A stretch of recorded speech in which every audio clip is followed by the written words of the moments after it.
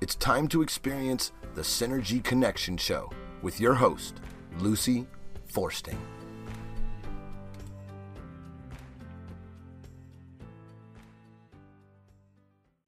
Good morning, everyone. Welcome to the Synergy Connection Show, where we try each and every week as we do our shows to help people understand how complex we are as human beings. So we have a psychological side, an emotional component there. We have an intellectual side, we have a physical side, and we have a spiritual side. If you're not feeling 100%, then it's really hard to get the other three to kind of work together. So I do focus a lot on the physical well-being. And if you go to the website, synergyconnectionradio.com, you're going to see a link to Boomer products. And Boomer products, I believe, is how I've stayed healthy over the last probably 7 years. I just recently had my physical, and my inflammation rate is now 0.01. So my doctor looked at me and go, you have no inflammation going on. So basically, I have stopped aging. And anybody who wants to stop aging out there, this is a good way to do it, is to keep your inflammation level down really, really low, because then you're not burning up your telomeres. The other aspect is I actually had to put a little bit of a pause button on my D3 because my D3, which is, by the way, your level of immunity, how well you do against bacteria and viruses and things of that nature, mine is sitting at 103. And you really want it to be above 70. But once you get close to that 100 mark, you're going to be able to fight off almost anything. And so that's a simple procedure of using vitamin D as in dog 3. Wherever you want to get it is fine. But if you do decide to get it at Boomers, ours is a 5,000 international units each time you take a little one. And so I'm using only 5,000 now. For the longest time, I was using 2 of them at 10,000. So you do want to know that number if you go to your doctor's office and just say, hey, I want some labs run, and I want a C-reactive protein run, and I want a D3 run. And you also need to ask for iron. I'm finding out that a lot of Alzheimer's and dementia is created because you have too much iron in your system, and it collects in the brain. Actually, they're doing some amazing research at Mount Sinai, Harvard, places like that, because we have so much dementia and Alzheimer's increasing. And it's probably for a lot of different reasons that I won't go into at this point. But the research is showing that one of the culprits is iron. So find out what your iron level is, because you might be surprised to find out that you have a little bit too much. If you do, the best way to reduce it is actually phlebotomies, and just go donate blood, except this time they're going to pitch it because they don't want to give your blood to somebody else who maybe also has a lot of iron in their system. So a phlebotomy, they just take your blood and say bye-bye to it. All right. So I have as a returning guest with me today, Mark Anthony. And Mark is a 4th generation psychic medium who communicates with those that have passed over. And we're going to be talking about reincarnation today. And I believe personally in reincarnation. I know that I have experienced deja vus, maybe you want to call it that. I don't know, where I know that waterfalls are very meaningful to me. And I think I was Native American in upstate New York around a waterfall. I know I've had a past life reading done where I was in Nova Scotia. So it'll be fun to talk to Mark about what he has experienced. So welcome back to the show, Mark. Thank you, Lucy. It's always a pleasure to be here. And this is a great topic. And I'm really glad that you shared what you just said about the waterfalls and how you identify with those as emanating from a prior life, because that's one of the, I don't want to call it a symptom, but let's call it an indicator. People that are drawn to particular periods of time. Or perhaps you have a phobia that doesn't have an explanation. Like maybe some people are terrified of going near the water, may indicate in a prior life they had been drowned. Sometimes people will have amazing talents that where did they get this? For example, like Mozart composed his first song at age 4. I mean, where did this come from? You see, and then there are people that will have dreams of a reoccurring nature of a time and a place that doesn't correspond with anything in this world. And then, of course, there are the memories and the associations. And so for you, the association of a waterfall, and of course, everybody likes waterfalls and they're nice, but you identify that with Native Americanism. And for Native Americans, waterfalls have a sacred significance. So, what a great way to start this episode. Yeah, I mean, there are a lot of times when I have awakened in the middle of the night with a picture or a name. I've even researched names to find out, well, why did I get this name in a dream? And then I find out, locations and that it might have had something to do with me in the past in another lifetime.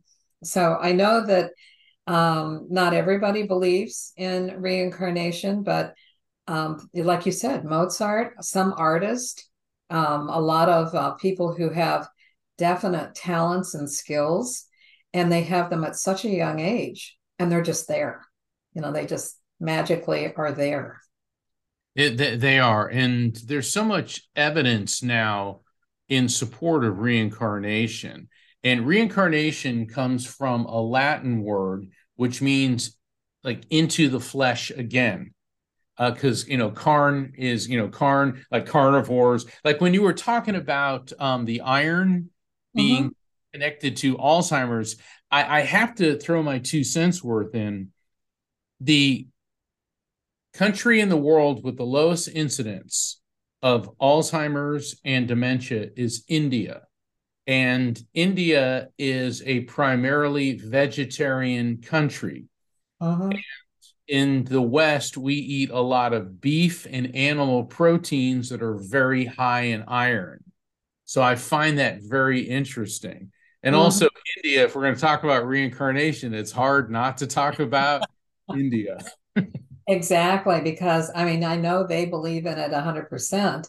And, for them, death is not, it doesn't hold the same sadness, if you will, that it does here in the States, or maybe in other countries, because we know we're going to be with our loved ones again. And it's not a matter of whether you're going to heaven or hell. It's a matter of when you connect on the other side, they're going to be there. Your animals are going to be there.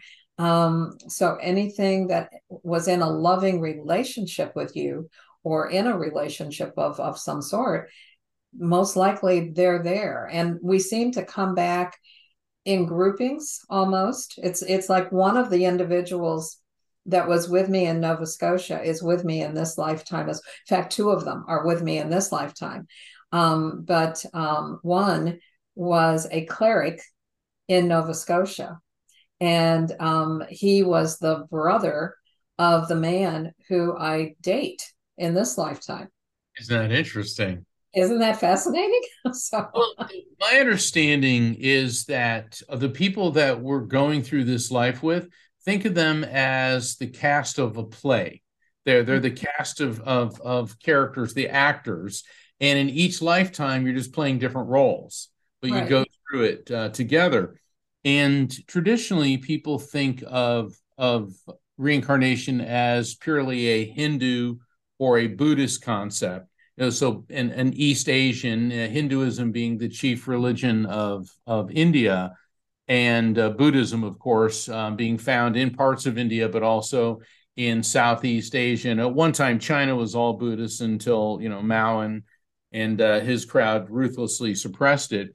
But all the major religions have their basis, their roots in reincarnation. This is part of human history. And I've spent my life studying different aspects. As a medium, I'm vastly interested in different theological aspects of things. Also, as an attorney, I'm always on the look for the evidence. And if you look in the Hasidic sect of Judaism and the Kabbalah, there's a passage in the book of Job that naked from my mother's womb I came, and naked I shall return. And there's a lot of scholars who think that that's a reference to reincarnation. But it gets even cooler when you look at Jacob's ladder. Now, Jacob's ladder is one of the most fascinating passages in the Torah, or what Christians would call the Old Testament.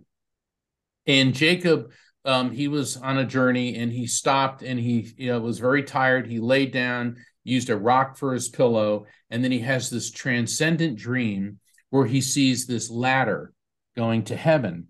And on the ladder are a tremendous number of angels going to and from. They're like going to heaven, recirculating back from heaven, back and forth. Now, there have been so many interpretations of this particular passage. In fact, this has been examined not just by Hebrew and Christian scholars, but also by Hindu and Buddhists.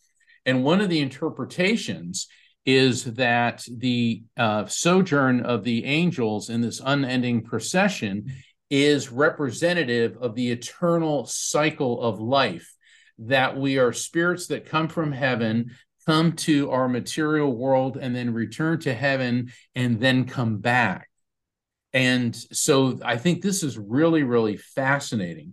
Then when we get into the New Testament, there is another extremely fascinating passage. But before I go any further, a lot of people, particularly those who take a literal interpretation of the Bible, and what I'm bringing up today, I'm not here to offend anybody, and I know Lucy isn't. We are here discussing this. I do not take a literal interpretation of the Bible. Some of it has very, very clear historical accuracy, but I believe it should be taken metaphorically. I mean, think about it. Jesus taught by using parables. Parables were metaphors. Most of the great spiritual teachers, Buddha taught with metaphors. Metaphors are a story that's not necessarily true, but it gives us a very powerful lesson.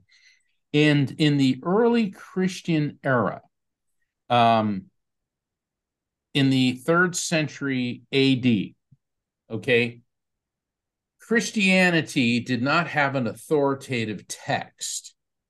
And there were different branches of Christianity. And in Alexandria, Egypt, and Alexandria was the wealthiest and most important city in the Mediterranean world. Rome may have been the imperial capital of the Roman Empire, but it was Alexandria. Think of Alexandria as New York City, and think of ancient Rome as Washington, D.C., okay? Athens, because of their scholarly, they would be Boston, okay? So if you think about it like that, in today's terms, and there was a Christian bishop and a philosopher, Origen, Origen, Origen of Alexandria. And he was a very well-respected theologian. And what he wrote was that we all go through a succession of lifetimes, and even Satan eventually will ascend to the kingdom of God. So in the earliest forms of Christianity, reincarnation was part of a major sector of Christianity. But then, and I don't mean to give a history lesson, but it's hard to discuss this without getting into the history. The Roman Empire basically controlled every country that bordered the Mediterranean. But by the year 476, the western half collapsed. The eastern half, which we now call the Byzantine Empire, because the capital of the empire was moved to Constantinople. Now, why was it moved to Constantinople? Well, while it was still one big, somewhat happy empire, the Roman Emperor Constantine defeated all of his rivals and seized power. When I went to Catholic school, we were taught that Constantine was the first Christian emperor of Rome, and he's a good guy, and he's Saint Constantine. Well, as I got into college and started studying Saint Constantine, there was very little about him that was saint-like. Number one, he was a very good general, crushed all of his rivals, but he was also an extremely paranoid personality. He had most of the people in his family executed for treason because he was afraid they were going to murder him and try to seize power. But then he was also very clever. He was not a Christian. He still kind of hung on to the old pagan beliefs, but he saw that by this time, nobody was really believing in the gods on Mount Olympus. I mean, that was kind of a joke. And most of the people in the empire were turning to Christianity because it was more uplifting. It was all about peace and love and understanding. But then he sent his mother, Helena, to Judea on a pilgrimage. And Saint Helena finds the one true cross, the cross Jesus was crucified on. Now, this is around the year 330 AD. So this is 3+ centuries after Jesus has died and, according to Christians, ascended and reincarnated, resurrected. Okay, so let's look at what really happened. Constantine, the most powerful man in the world, sends his mother Helena, who was a Christian, to Judea. Do you think she ended up there by herself? Of course not. This is the emperor's mother. So she would have taken a fleet of ships. She would have had her personal servants, that had been at least 100 people. Of course, she would have to have protection. So there had to be at least 2,000 Roman soldiers with her. Then when she lands in Judea, she's taken to Golgotha, the site where Jesus, according to tradition, was crucified. All right. There was at least 2 Roman legions stationed in Judea. So that means most of them would have been there. And then, of course, all the dignitaries and people. So this means about 20,000 people would have been there when she's on Golgotha. And I can see the local officials a little to the left, Your Majesty. Oh, start to dig. Oh, look, it's the one true cross. And so now she finds the one true cross. Now, I know there's a lot of people get bent out of shape when I say things like this, but why did Constantine do this? Now his mother found the one true cross, and from that point on, when you see depictions of Constantine and his mother, they take on a spiritual significance. Meanwhile, Constantine ordered the Council of Nicaea. Nicaea is a city which is in modern-day Turkey. And Constantine moved the capital of the Roman Empire from Rome to Byzantium, which is modern-day Istanbul, but changed its name to Constantinople, the city of Constantine. And this was going to be his new capital. And he wanted relics there. And the one true cross gave him a spiritual legitimacy. So at the Council of Nicaea, he ordered the new religion had to have an authoritative text. And so the Bible did not come into existence until over 300 years after the death of Jesus. And so the Old Testament, it was decided by all the Christian bishops, would be the Torah, which, the books of Moses. And then the New Testament was a compilation of records and the Gospels and the letters of Paul, and they were all edited. Now, why am I telling you this? Well, the imperial decree was that Constantine, emperor of the Romans, was now God's vice regent on earth. So Constantine wrote himself in as the equal of the apostles, and then when he's depicted with his mother, she is taken on the role of Mary, the mother of God's representative. So this was a very, very savvy political ploy. But the Fifth Ecumenical Council, so this was the Council of Nicaea. The problem is there was still belief in reincarnation at the time, but it's not a problem. It was just part of it. Then 200 years later, the eastern half of the empire is now known as the Byzantine Empire. The western half has collapsed to German invasions. And the Fifth Ecumenical Council was ordered by the Emperor Justinian the Great. And he was another very savage and warlike, but extremely intelligent man. And at the Fifth Ecumenical Council, reincarnation was banned as heresy. And here's why. Because the emperor was the equal of the apostles, God's vice regent on earth. And if you disobeyed the empire and the laws of the emperor, you would be cast into eternal damnation of fire and brimstone. So it was a fear tactic by the Roman Byzantines to get rid of any idea of salvation other than imperial control over it.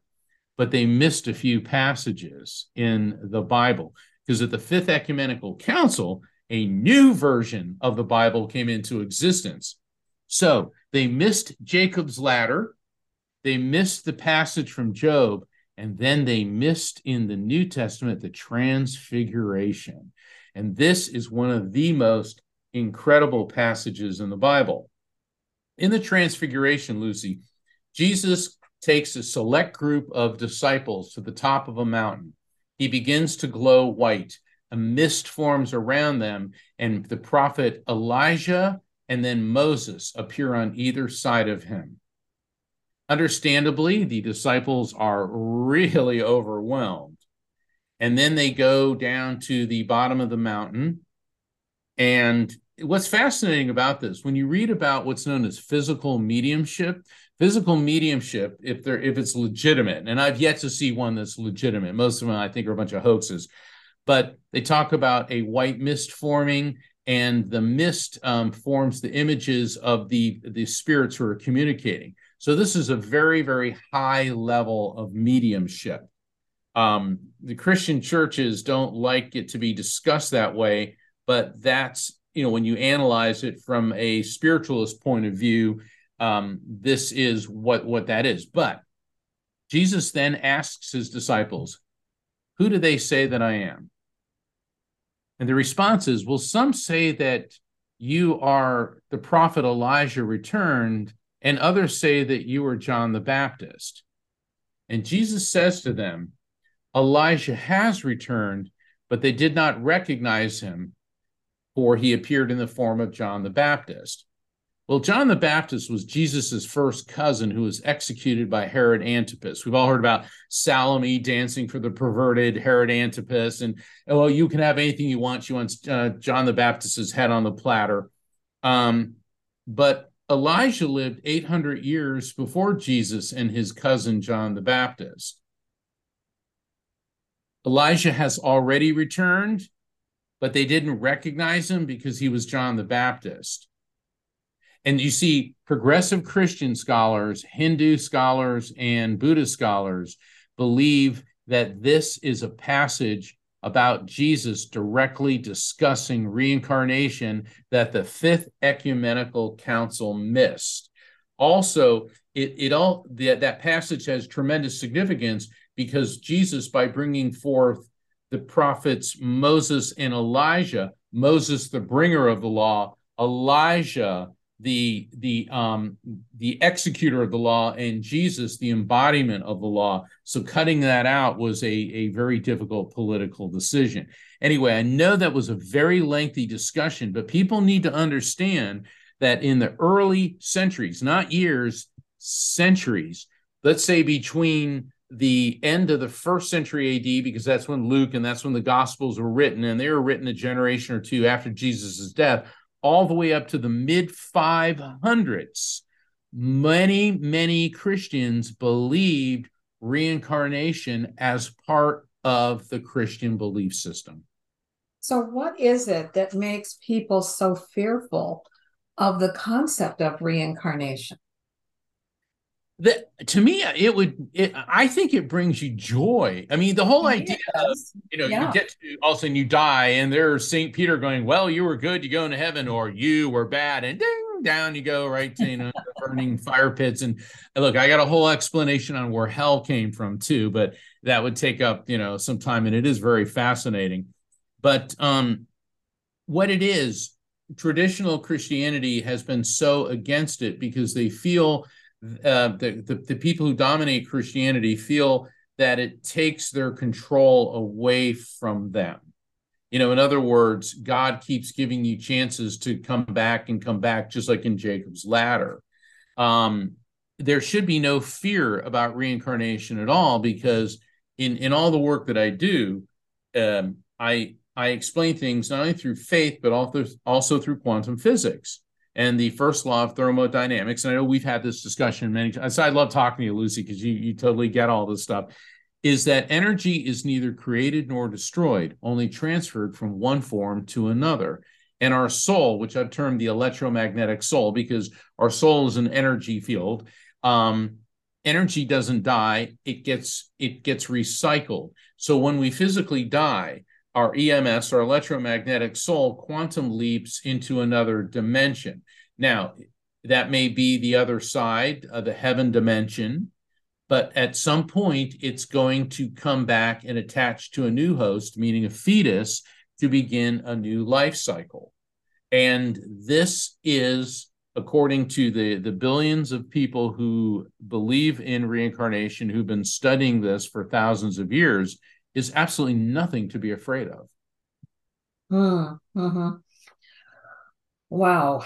I mean, this is a topic, and we could probably do part 1, part 2, part 3, part 4, and just keep going.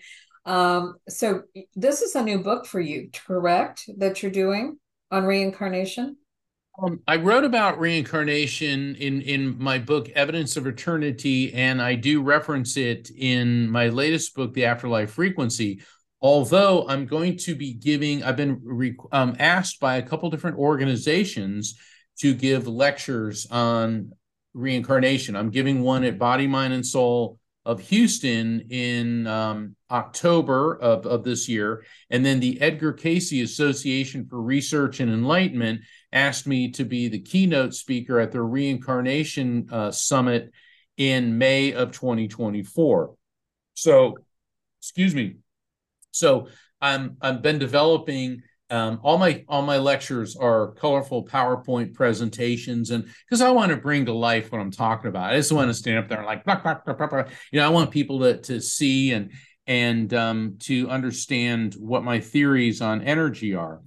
But in the past 50 years, starting at the University of Virginia's Department of Perceptual Studies, Dr. Ian Stevenson, he is a metaphysical rock star. Mm-hmm.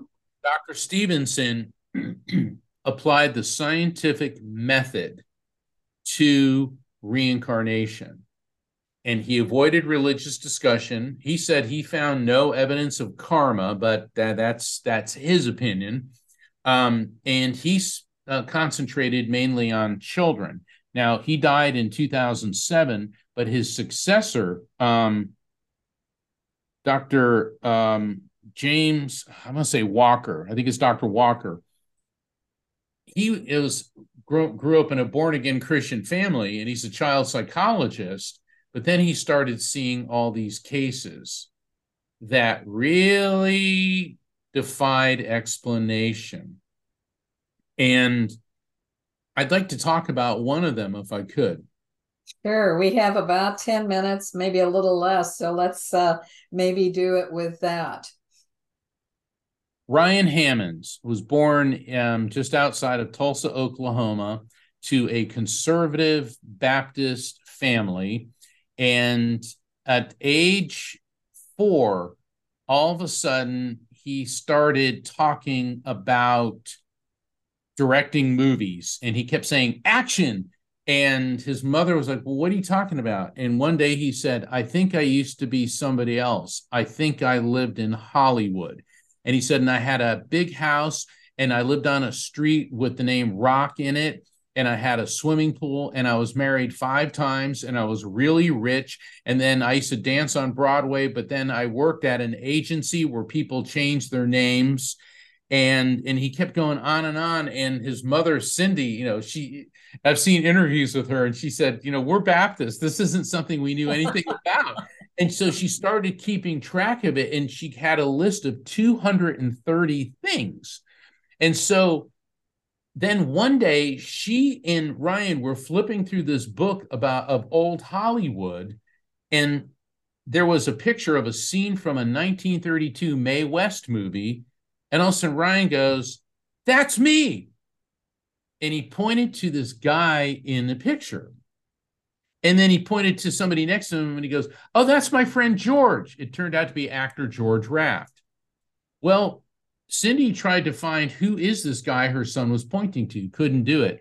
They contacted a film historian. The guy said he's some uncredited extra. I can't find him. Anyway, the research, this got the film historian really, really interested. So he started examining, and he found out that this guy was indeed an uncredited extra, and his name was Marty Martin. He began his career dancing on Broadway. Then he left to become an actor. He was only ever in one movie, which was as an extra, didn't even have any lines. He lived on, remember the street with the name Rock on it? He lived on Roxbury Drive in Beverly Hills. He was married 5 times. Everything Ryan said was going right down the list. And then they brought in Dr. James Walker. And so he started analyzing all of this. And Ryan also said, he said, "Why does God make us live to be 61 and then make you come back and be a baby again?" So he kept saying that he died at 61. Also, he founded the Marty Martin Talent Agency, where people changed their names because that was Hollywood. I mean, Tony Curtis's name was actually Bernie Schwartz. Cary Grant's name was Archie Lech. Judy Garland was Frances Gum. Because those names aren't, Marilyn Monroe was Norma Ray Jean, or, but this is a little kid saying all this. Right. But the clincher came with, he said he was 61. Well, Dr. Walker, he found the birth certificate of Marty Martin, and he sees a glaring error, said he was 59.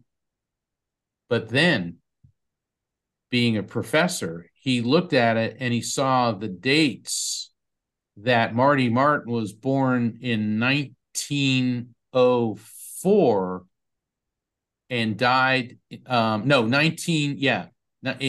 1904 and died, I think, in 1965. They wrote the wrong age down. Marty Martin was actually 61 when he died. Oh my goodness. Wow. Yeah, and I've got other examples, but I just want to give the audience a taste of what's coming with my lectures, and also with the study that's being done on reincarnation now. Like I said, I got a lot of cool stories, but that one I think is just really, really interesting. And the reason that Ryan Hammonds comes to the forefront is because out of all the case studies, he has, between his mother keeping track and what Dr. Walker's been able to verify, he has the longest list of objectively verifiable facts. And there's a number of things that he brought up that, simply they haven't been able to verify. And by the way, Marty Martin did have 3 sons, just like he said he did. Oh my goodness. It's just such a fascinating area because there is so much history, and attaching the biblical part of it to the modern day way that we can do things. 200 years ago, you wouldn't have been able to prove any of that. It would have all been just hearsay, right? Exactly. Yeah, now we have the benefit of this. And, there's people that say, oh, well, the parents are obviously manipulating the child for all of this. And look, these are very honest people. I mean, Ryan Hammond's father is a police officer. His mother works at the clerk's office. These are good, they're good Baptist people. And, you don't, when you start going around saying I lived before and all this, it brings a lot of attention, and a lot of it that isn't real positive. I mean, there's been people who claim reincarnation, and you get all but the lynch mob on your front lawn. I've dealt with a lot of people that talk about prior lives, And it's very emotional and very upsetting. But see, now, though, that these are coming out into the light, more people are beginning to come forward. It's like myself, being a psychic medium and talking about seeing spirits, and people 20, 30 years ago would consider me certifiable, but now I'm being studied at the University of Arizona's Laboratory for Advanced Consciousness and Health and in other institutions. And they're like, man, this guy can't make this stuff up. Right. Because now the scientific method is being applied to this. And the thing is, people are afraid of these things because we fear what we don't understand. We fear the unknown. But the only way to conquer that fear, because fear has its roots in ignorance, is to replace the ignorance with the light of understanding. That's true.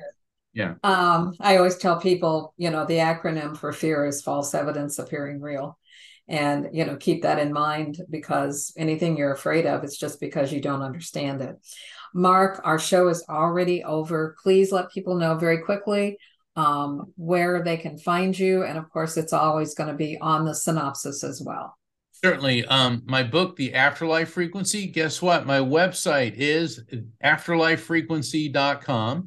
And we'll talk about a number of the concepts and also the history of hell and spirit communication. But please visit my website, afterlifefrequency.com, and you can find out about signing up for a reading with me. And also, I invite you to sign up for my newsletter as well. And as always, Lucy, I just love being on your show, and I look forward to next time. You bet. It'll happen after the first of the year. And in the meantime, you go out there and make everything your best life. I know you do. And hopefully people will share this show with their friends and their neighbors and their family members and be in touch with you. So thank you again for being on the show. And everybody, please make this your very best life. Boomers Forever Young is really making a name for themselves as an exciting nutritional company with products that really work. People from all over the country are starting to take notice. Their whole person approach to health and wellness, combined with their unique array of powerful natural health products, are setting them apart from all the other companies in the nutrition industry. Their customers love the one-on-one free consultations and the results they experience. Sound a little too good to be true? Then go online to boomerboost.com today and sign up for a free consultation with a product specialist, or just give us a call at 1-800-861-4609. Again, that's boomerboost.com, or call 1-800-861-4609 to join the thousands already experiencing the benefits of Boomers Forever Young products.